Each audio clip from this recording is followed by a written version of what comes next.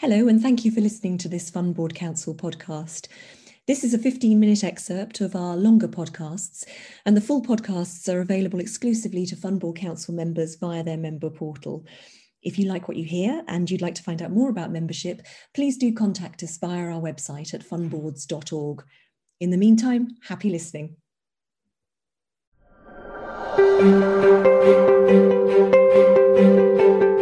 Welcome to the Fund Boards Council INED Bootcamp for 2021. I am delighted to introduce this session where we will be covering risk governance and fund boards. What does best in class look like? And it's an interview with Vicky Kubicek. I'm Brandon Horwitz. I'm a senior advisor at Fund Boards Council, and it's really my pleasure to introduce Vicky. We're delighted to have Vicky be part of our bootcamp this year.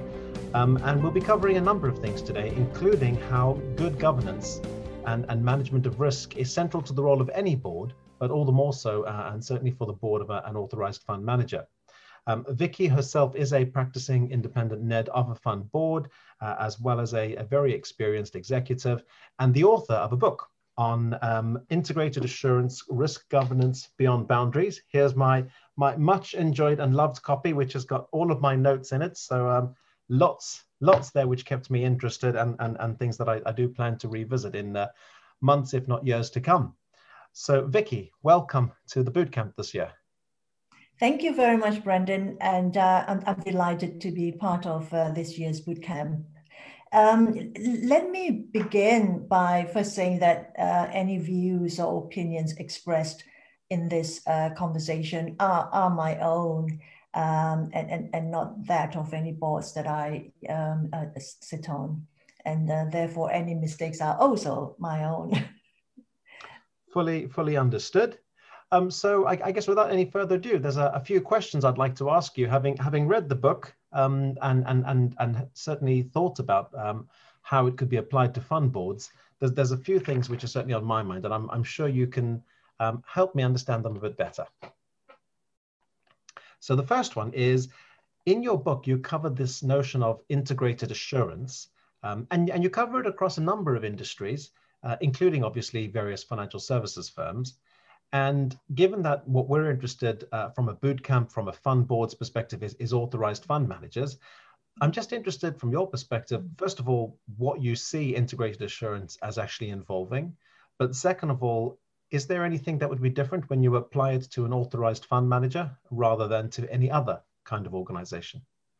Okay, thank you. I think conceptually, the short answer about differences is no, and that's on the basis that good risk governance is synonymous with good stewardship. So the principles and goals of risk governance and assurance are the same in whatever setting from my perspective. But the main differences arise from the specific responsibilities, fiduciary duties, and nature of the business. And the resulting policies and processes. So in other words, the approach to risk governance should reflect the business, its operations, and its risk profile. So fund governance may be the focus of AFMs, but like other financial services firms, they have a core responsibility to their stakeholders, their investors, and are expected to govern across the enterprise, which involves the oversight of risks that could impact not just the performance of funds, but what I refer to as end-to-end operational management of the funds that could impact investors.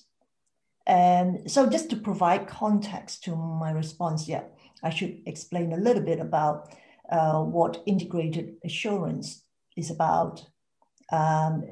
Because when I was researching for the book, and I was asked to write about assurance, I found that there were no universal definitions of integrated assurance. So my book aims to offer that as a definition. So essentially, integrated assurance, very simply put, refers to a practical framework for supporting good risk governance is not firm or sector specific, is very principles based. It encourages a conscious approach to gaining assurance to key risks across the enterprise. It aims to support governance across all lines of defense so that a board, such as the AFM board, can have a kind of a holistic, what I refer to as one truth, or one executive told me, a one truth about the risk picture to make informed decisions or to be able to challenge effectively. And, as a conscious approach, then what that involves in how I've described it in my book is the key process is the mapping of risk and assurance across the lines of defense. So the mapping process itself allows gaps and overlaps, as well as the quality of assurance to be identified, which in turn allows us to first, reduce unnecessary duplication. Secondly, to avoid silo management. And thirdly, to improve assurance where gaps are found. The additional benefits, and I think this is a very key one, includes the strengthening of accountability in each line of defense. So we don't just rely on, the compliance function or the risk function, but that every aspect, every line in our defense recognize their responsibility, to our investors. So this more conscious approach to gaining assurance has never been more important, I feel, than in an SMCR environment. So just to round off my response then, so assurance is central to an AFM's risk governance strategy, and taking a sort of integrated approach helps to minimize gaps and overlaps, optimize our resources, as well as to improve the quality of our risk assurance, for proper discharge of responsibilities. And it's a great place to start, because I think now anyone watching this will have a good baseline to actually understand what we mean when we're talking about integrated assurance. But I want to pick up on one of the points you made about the fiduciary aspect of being on a fund board. In your book, you paint a picture of what you call an assurance food chain. And you talk about the fact that there are assurance and risk management elements within a company, so perhaps between the board and the executive, but also outside the company, external. So, for example, between the board and the shareholders. And I think that is a general model that you talk about.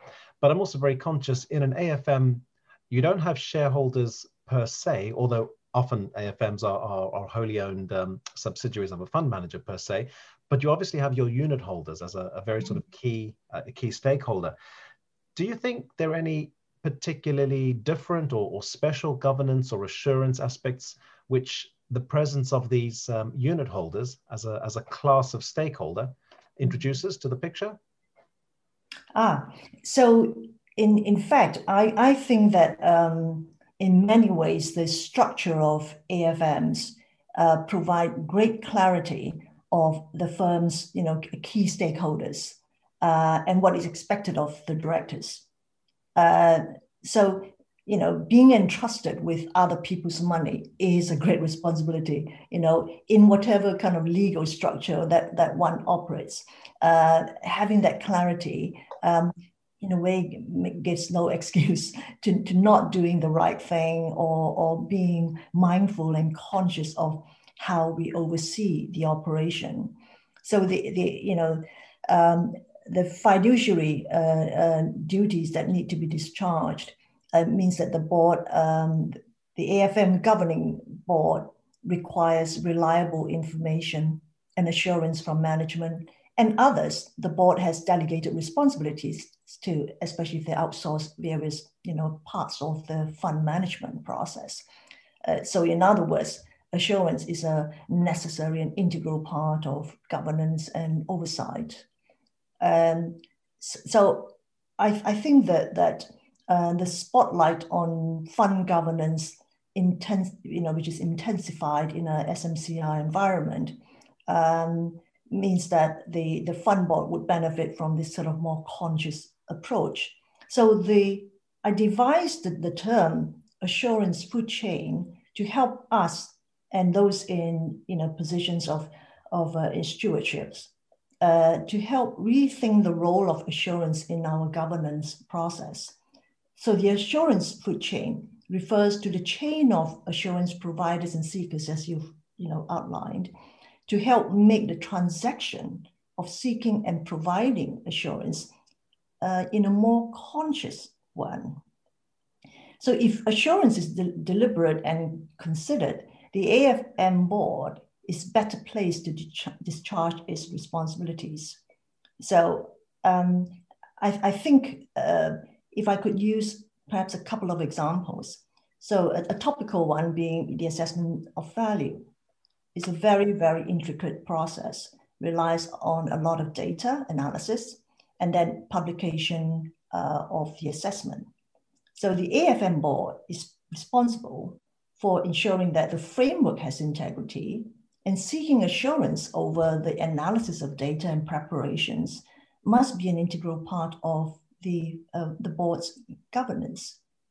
So I think that's one example. And the other topical example that is perhaps on everyone's radar is a sort of green integrity, of ESG and sustainable funds, where assurance will become more important, especially with rising, regulators' concerns over greenwashing risks. I'm going to ask you to hold that thought because I know we want to go into ESG and greenwashing in a bit more detail in a few minutes. But one of the things which stands out to me, having been involved certainly as an executive and as a non-executive in the application of assurance frameworks, is the whole framework you describe in your book looks really comprehensive and very, very useful, but at the same time, a little bit daunting. And part of me is thinking you would need a lot of commitment from a business to implement something like this, because it will take a certain amount of time from the management team, from all three lines of defense, exactly as you described in your overview. And I'm conscious that often the authorized fund manager is a little subsidiary within a big business, even if it's an independent AFM, perhaps servicing more than one fund manager. There may be some limitations as to what they could impose, perhaps upon some of the third parties who they service or where they provide a host ACD service. And I guess my question to you is, could this framework be applied in a smaller organization or at a smaller scale? How scalable is the idea or the concepts that you put forward in your book? Oh, indeed. I think my book does describe a very comprehensive framework, but that's the nature of a book when one has to look deep and broad and wide. Let's call it value for money. However, we mustn't forget that one of the benefits of the framework about taking an integrated approach is about optimizing use of resources. That's a key thing. And, that old saying is about planning and allows to optimize and save time in the long run. So while the book it describes, a very comprehensive, very detailed process, but when one breaks that down, it comes down to looking at the way we would organize our risk and control framework. We talk about three lines of defense, but invariably organizations work in a silo way if it is not managed in a more integrated fashion. As mentioned earlier, when we want to guard against, credibility of our fund offering or therefore reputation risk, it is very, very important that the fund boards, benefit from understanding how the operation is being managed and therefore what assurance is being received, over aspects of its business.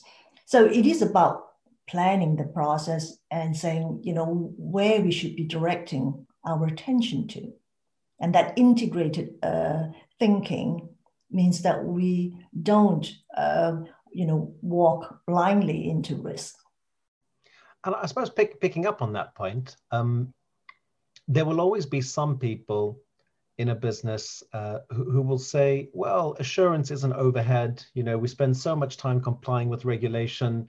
Why on earth do you want to make it more complicated? Why should we do more risk management and risk governance above and beyond, the minimum that's required? But I'm also conscious, in your book, you highlight three carrots, so to speak, for actually implementing something like this. You talk about fewer surprises for the board and perhaps the shareholders.